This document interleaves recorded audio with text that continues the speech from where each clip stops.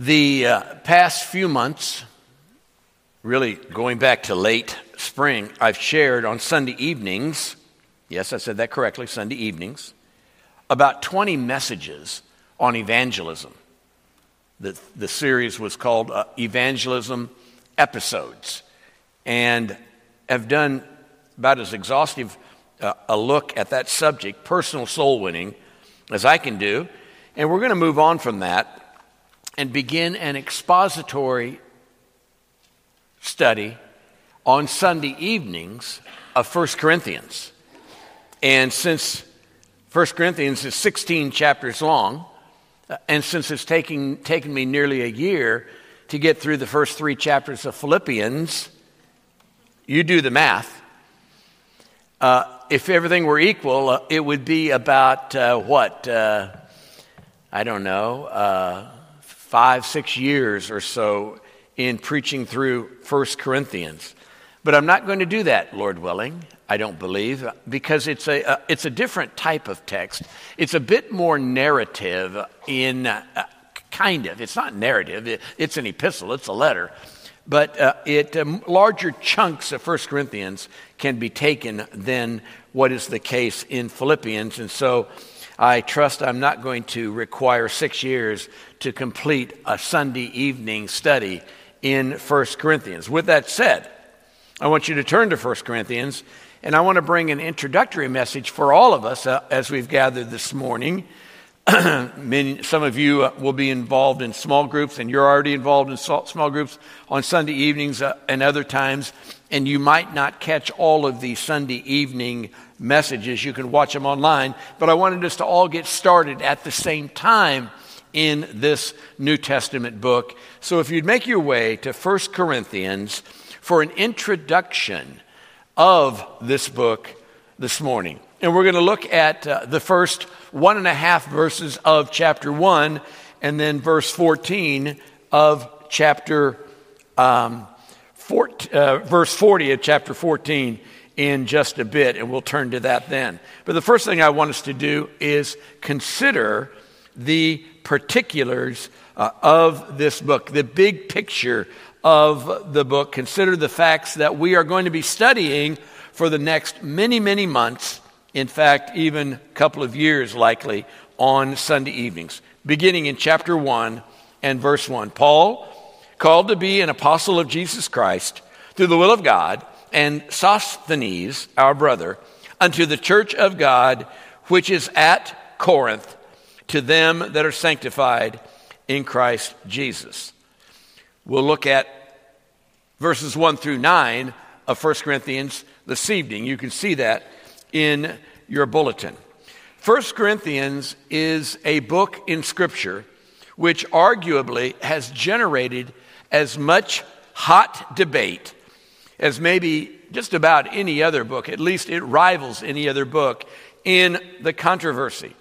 And the controversy is not among theological liberals and theological conservatives. It's not really between Bible believers and non-Bible believers. The controversies which arise from a study of 1 Corinthians are among solid Bible-believing folks. That is, those of us who truly do see that the Word of God is inspired, it is inerrant, it's authoritative, and we embrace the orthodox theology of the Word of God. So the issue is not among those with whom we would disagree in lots of ways, and it's not really among those with whom we disagree in any of these ways. The issue is how it is interpreted, what we understand the book to be saying. The various differences of interpretation and understanding lead to all kinds of differences of practical expression, how it will play out in our lives. Just think about these. Think about these hot topic items that 1 Corinthians addresses. It addresses such things as sin in the church. And sin in the church, which was so pronounced that even the heathen did not identify with that type of sin. Even the heathen would say, oh, no, that is a step too far. And yet the Corinthians, Paul said, were actually impressed with what they were doing and what was in their churches. As amazing as that kind of thing is, glorying in that sort of thing. And the need for discipline, the need for church discipline. You want to get a hot button item? Just look at the normal, regular church in America and excommunicate an unrepentant, sinning member, and the fur is going to fly. And so that issue is addressed to a great degree in this book. The issue of marriage, divorce, and remarriage. And I'm guessing even among us, if we were to do a questionnaire about what do you believe the Word of God teaches about what is marriage, probably we would all get that exactly the same and right. The world would not, of course, and even some so-called churches would not get that right. There is a whole denomination, an age-old denomination, United Methodist, I'll just go ahead and name it, which recently split, and with thousands of churches leaving that age-old denomination over this very issue of what type of marriage is sanctified, is ordained of God. And a whole new branch has begun, Global Methodist Church, who hold to a traditional view of marriage, and may God have his blessing upon that brand new ministry and denomination. I'm thankful to say that my father-in-law and late mother-in-law were a part of that exodus from the sinking ship, which says that we no longer can tell what the Word of God says about what marriage is. God help us, please. Can we talk? Amen? I mean, we here know what biblical marriage is, don't we? So no controversy there among us. But my guess is, my certainty, in fact, is that if we surveyed every one of us privately and even anonymously, we would not all have the same view of what constitutes the integrity of marriage for life. And we certainly would not have the same view of what about remarriage following divorce. And I even know of a very small minority here who would say even remarriage after the death of a spouse. So we are going to be, to some degree, all over the map, maybe to a great degree all over the map, even on that subject among solid Bible believers right here within these walls. 1 Corinthians deals with that subject. The role of women in the church. Oh my, we're in trouble now.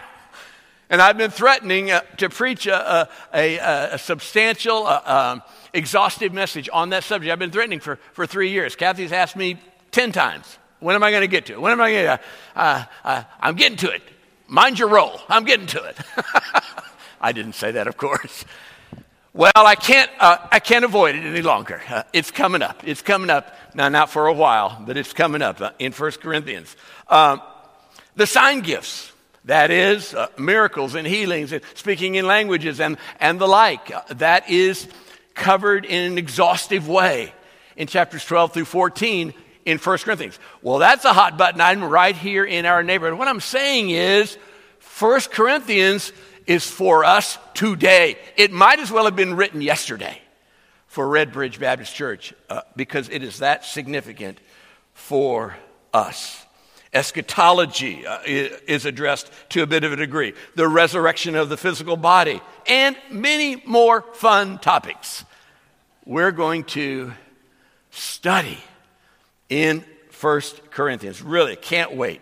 So this book is as contemporary as it was the day it was written. Now, here's some ground rules. If you're taking notes on this first point, a ground rule. Be open to the rare possibility that you may not have every interpretation of Scripture correct as you currently do. And I say that a little bit whimsically, but I am the poster child, as far as stage presence, of changing in midstream. You know this to be true. I did not always understand or embrace the doctrines of grace. Now, to be sure, it was greater than 35 years ago that I became what is known as a five-pointer, and that have an understanding and can articulate the doctrines of grace, but not always. So there was a point in my Christian life that either I didn't understand it, I was ignorant, or I was confused, or I changed on a significant point of theology. I did not always hold to the eternality of the sonship of Christ. I used to hold to incarnational sonship. Not an orthodox issue. It's not a denial of Christology. It's just a different understanding and why it matters. And I see the two Claxton boys looking at me. It was your dad who trained me in that. I thank the Lord for that. And I adjusted because I believe with more insight, with deeper investigation and a better clarity of that, a number of years ago, I came to embrace a slight different view. Brother Scott, I don't know where Scott is. He's around here somewhere. He and I share this particular point of theology.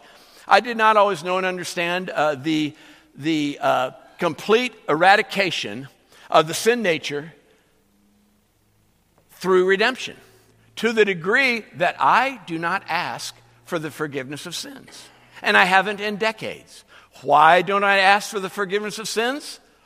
First of all, do I sin? And I get a rousing yes. Yet I don't ask for the forgiveness of sins from God. Why? Because 1 John 1:9 says, you have been cleansed from all unrighteousness. And so I can't be cleansed any more than I am if it's from all unrighteousness. And so I confess and repent. But I didn't always hold to that position. So the point I'm making, and those are just illustrations off the top of my head, examples off the top of my head. It could be that something in 1 Corinthians that we'll cover in this very controversial, this book with many controversial subjects, it could be that there will be a point or two that you discover you were not clear, you were not certain, you were not accurate. And maybe I'm not opposed to saying, and I may as well as also. I'm not excluding myself from that ground rule, okay? Can we sign on to that ground rule to be open for God to show us something new or show us something improved in our understanding? That is, we have a better understanding of what the text actually says. And God's people said, that's a good thing. It's a good thing that we grow like that. Okay, the particulars, the facts. First of all, the letter to the church. Chapter 1 and verse 1, chapter 16, verse 21, indicate that the author is the Apostle Paul. He says it right there out of the gate. Paul, called to be an apostle, the author of the book, and Sosthenes, more on that tonight. Few dispute the authorship of Paul. In fact, the very first course I took in my Master of Divinity program, after God had called me to preach in 83, I took my first course in 1985, the spring of 85, through Luther Rice Seminary. And in their Bible study series on this book, it says, the question of Paul writing 1 Corinthians has never been seriously questioned. The external evidence for Paul's authorship is very strong and consistent from the first century. And the researcher of this particular series book he went on to say that his authorship, Paul's authorship, is attested by church fathers such as Clement of Rome, Ignatius of Antioch, Polycarp, Irenaeus, Clement of Alexandria, who I understand quoted 1 Corinthians 130 times in his writings, and Tertullian quoted 1 Corinthians greater than 400 times in his writings, all attributing this book, to the Apostle Paul. It's a slam dunk. The Apostle Paul wrote 1 Corinthians. Secondly, the location of the church. Now, this is very important as we understand as we seek to understand and interpret 1 Corinthians. Corinth was an extremely important ancient city because of where it was located. You will notice that it is right here in this color, right where that spot is right there, if I can hold it still in my hand. That's not me. That's the thing. That's the pointer. And it's a very, very small, like 3 or 4 mile little narrow patch of ground there between the Aegean Sea to the east and the Adriatic Sea, both of which dump into the Mediterranean Sea. What does that matter? Well, why it matters is Alexander the Great saw it to be of such strategic importance that he put a lot of effort and energy into building up Corinth, because it was going to be the chief commerce city in that region, going east and west, back and forth. And that follows. You're coming from the Aegean Sea, you just go across a little bit of land instead of a whole giant country or island, or if you're coming from the west, both of which dump into the Mediterranean. So it was of great importance. And because of that, it captured all of the issues of the day from all over the world. In fact, it became Sin City in its heyday. During the first century, the city swelled to a population of greater than 500,000, a huge city in that time. And it was the Mediterranean center for idolatry and immorality. I mean, it's hard to say which one was greater than the other, idolatry or immorality. Right here is a temple to Apollo. There were also temples dedicated, centers of worship, right in Corinth, to Venus, and of course to Apollo right here, to Athena, to Poseidon, to Hermes, and in case one of the gods was missed, just like Rome, there was also a pantheon in Corinth, to all the gods. So we didn't want to miss out on any of the idol worship, so we're just going to dedicate one to him. So that's the idolatry. But folks, that's really not what it was known for. It was known for the immorality. There was a myriad of hundreds and hundreds of temple prostitutes who made it their business to service the men who were coming east and west and east, around the Aegean Sea and the Adriatic Sea. So it was truly just a plethora of paganism and immorality, the twin evils, idolatry, immorality. That is where it was housed as much as anywhere else. The great linguist F.W. Farrar, I believe is how one would pronounce his last name, wrote, "East and West mingled their dregs of foulness in the new Gomorrah of classic culture, and the orgies of the Pythian goddess, that is, Aphrodite, were as notorious as those of Isis or Asherah." To be called a Corinthian in that day would have basically been as vile a term as one could have used in public. Oh, she's just a Corinthian. And that person may have been called that while in Rome or while in Ephesus. He's a Corinthian if I've ever seen one. Meaning immoral, lascivious, pagan, and the flesh rules the day. That was what was going on at the time the church was planted by the Apostle Paul in Acts chapter 18. That leads us into the launching of the church. The letter written about mid-AD 50s, and we know this because Acts 18 details the founding of the church by Paul on his second missionary journey. It would not have been written before then, obviously, because the church had not been founded yet. And so the founding of the church in Acts chapter 18, he stayed there 18 months at Corinth, and he won people to the Lord, such as Aquila and Priscilla, a primary leader of the Jewish synagogue, Crispus. And Paul was allowed to preach the gospel in the synagogue, Sosthenes having gotten saved as well. And so the church is now planted. There are a handful of believers in a terrible pagan and immoral center of east and west traffic flow and 500,000 people. My, what a situation. And we look at that, folks, and it's easy to curse the darkness in that day, and it would have been for Paul too. But instead of cursing the darkness and cursing the darkness in our day, which we do, and it's fine to do that, it's certainly fine to identify that which is evil, but we need to also concentrate as much or more on shining the light. Here is the answer, and the only answer for evil and idolatry in our day and throughout time is the gospel, the saving gospel of Christ. It saved you out of deadness, amen? And the gospel will save. In fact, the gospel, Romans 1, is the only power of God unto salvation to anyone who will believe. And so our position, our conviction is to present the saving gospel message, just like was the case with Paul in Acts chapter 18, when he landed at Corinth and he started witnessing, and 18 months later, a solid, thriving church was born. And then it was a couple of years later, maybe a few more, that he heard of all of the despicable things going on in this church among its members, not the city, but the church itself.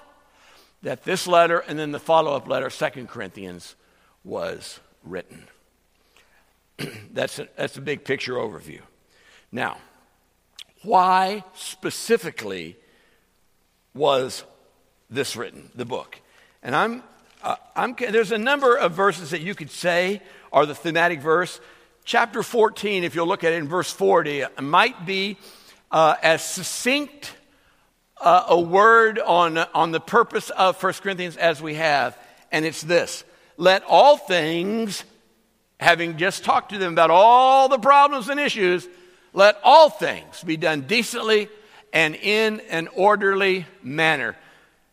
Corinth was filled with chaos, with confusion, with all kinds of vices, and groups battling against one another and vying for authority and prominence. And he said, you all are filled with chaos. And so he wrote the letter. The Spirit of God moved upon him to write this letter to misbehaving believers and really sinning believers, dishonoring to the Lord. Now, if you're in a small group, many of you are, you meet in the homes once a week with a couple of handfuls of other believers. And each time you meet, you go through a series, 1, 2, sometimes 3 questions that have to do with the Sunday morning message. Appreciate Ellen putting so much of that together each week and distributing those to the leaders. This particular week, small group folks, these points that I'm going to share right now, you're going to visit and you're going to discuss. I'm going to give you a teaser. You're going to be discussing it in light of what if this was true of my physical health. It was true of their ecclesiastical health, that is their church health. What if it were true of my physical health? What kind of shape would I be in? And so when you're in your small group, you're going to address these 4 points. Now, I'm not going to give you the answers. I'm just giving you a teaser. You can explore and discuss the answers in your small group. First of all, what was the purpose in writing the book? Well, the first purpose is to address problems of division in the church. Chapters 1 through 4. The Corinthians church was about as divided as a church can be. There were factions, there were schisms, there were cliques, there were the us'ns and the them'ns, and everybody seemingly, it was interpersonal conflict on steroids. If you imagine that you have a little bit of rough chemistry with a brother or sister in Christ in this congregation, you ain't seen nothing yet. These folks were all but hating one another in this congregation. There was division, profound division. And really it had to do with 2 misunderstandings One, emphasizing man's wisdom over God's wisdom, and then the ministry in which servants are to be involved. If you look at chapter 3, verses 4 and 8. Chapter 3, verses 4 and 8. For while one saith, I am of Paul, and another, I am of Apollos, are you not carnal? And verse 8. Now he that planteth and he that watereth are one, and every man shall receive his own reward according to his own labor. They were arguing, they were fussing and fighting, one about what is the wisdom, what's true wisdom, and Paul addresses that in chapters 1 and 2, and they continued to fuss and fight in chapters 3 and 4 about who is the greatest servant. And that is addressed in the problems of division. That is a primary reason why this letter was written. And folks, I'm so thankful the best I know, we simply don't have any of which I'm aware of this sort of thing. But that does not mean it couldn't arise tomorrow, right? You're in good physical health today, possibly. But tomorrow is a brand new day for a new disease which may visit you or may visit me. And I need to recognize that, be aware of it, so that I can either take preventative steps or I know how to address it if it does, in fact, surface. Well, this will help us in these first chapters for preventative medicine. Secondly, I just told you I wasn't going to give you the answer, and I just did. Hate it when that happens. Forget what I said. There was problems of discipline in the church. Chapters 5 and 6. What a mess. Chapter 5 rebuked them for fornication that the pagans didn't even practice. And then about disciplining a sinning member. It really is you come away from chapter 5 and 6, if you didn't believe it was God's word, you might feel a little bit soiled, like, oh, how could they? And yet, have I had a thought life as a believer which would be pretty much along that same line relative to evil? My certainty is, I've visited there, I've gone there. Maybe you have as well. They were defrauding one another. They were hating one another. Maybe you've had, as a believer, you've had ill will toward another believer for some situation. It addresses that type of thing.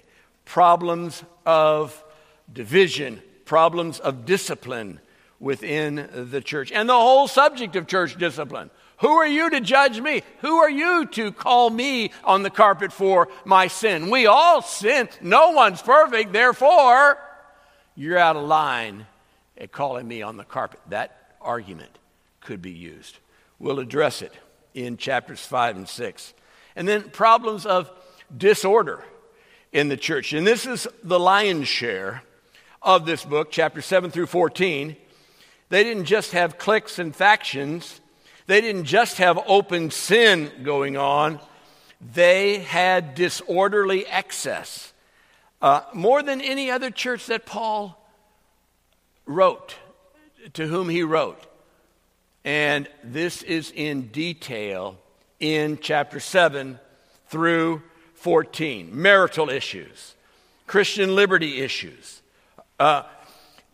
public worship, the role of women, as I've alluded to, properly observing the Lord's Supper, the gifts, languages, interpretation of tongues and miracles. Lots and lots of stuff was going on in this cosmopolitan city, greatly influenced by the world, factions within. This place is it's a nuclear meltdown. And the Apostle Paul, by the Spirit of God, addresses each and every one of these and sets them in order to the degree that our thematic verse, do church life decently, in a proper way and without chaos, and you'll be honoring the Lord. And then in chapters 15 and 16, problems of doctrine.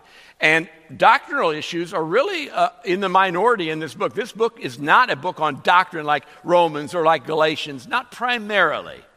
And chapter 15, of course, sets right and clear and correct the doctrine of the bodily resurrection, the resurrection of the body of all, specifically of believers, and closes with final instructions and a benediction.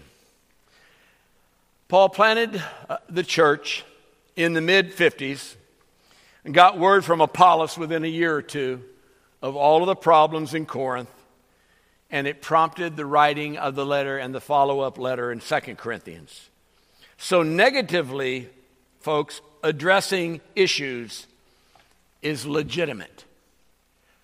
Well, that preacher, he's just negative. Well, read 1 Corinthians. Read Galatians. And you will see the Spirit of God instructed the writers, in this case, Paul in both cases, both those books, to speak in a very scolding way. This is like you as a 5-year-old getting taken to the woodshed by dad. Anybody identify with that? Anybody here get taken to the woodshed? Courage, you're the only one courageous enough to raise your hand? You must have been a rascal. That's what the Apostle Paul is doing. It is a scolding to really the greatest degree that we see in Scripture. Though it is almost harsh, it sure can set things right in the local church for the glory of God. 1 Corinthians is as vital a book of instruction today, right now, for us in 21st century as it was in the first century. I'll be preaching through it on Sunday evenings. If you can't join with us at 6 p.m. in these coming months, then join online. You're invited to do that. Lord, I'm thankful for your word, that you did not hide under the rug, as it were, issues among your people. We read of David's immorality. We read of Moses' anger. We read of Jonah's rebellion, of Sarah's lack of faith, all of whom knew you. And even in our own hearts and minds, we're reminded how weak I can be, how I am truly of dust. And yet in you, I'm invigorated. I'm empowered to live for you, to make a difference in this evil world. And so, Lord, would you continue to train us through Philippians about being members one of another, and now begin to train us once again and retrain us and remind us about church order through 1 Corinthians, so that glory would be brought to you in the church, as Paul wrote to the Ephesians, and so that blessing would be ours to experience, to enjoy, so that evangelism would be what motivates us, the glory of God in sharing the gospel with the lost. Use your word in our lives as your authority, as instruction, for correction, that we might know how to serve you with vigor, with humility, so that you would anoint all that takes place within the auspices of this ministry, your church. Lord, glorify yourself in these days through your church on this corner. In your name we do pray.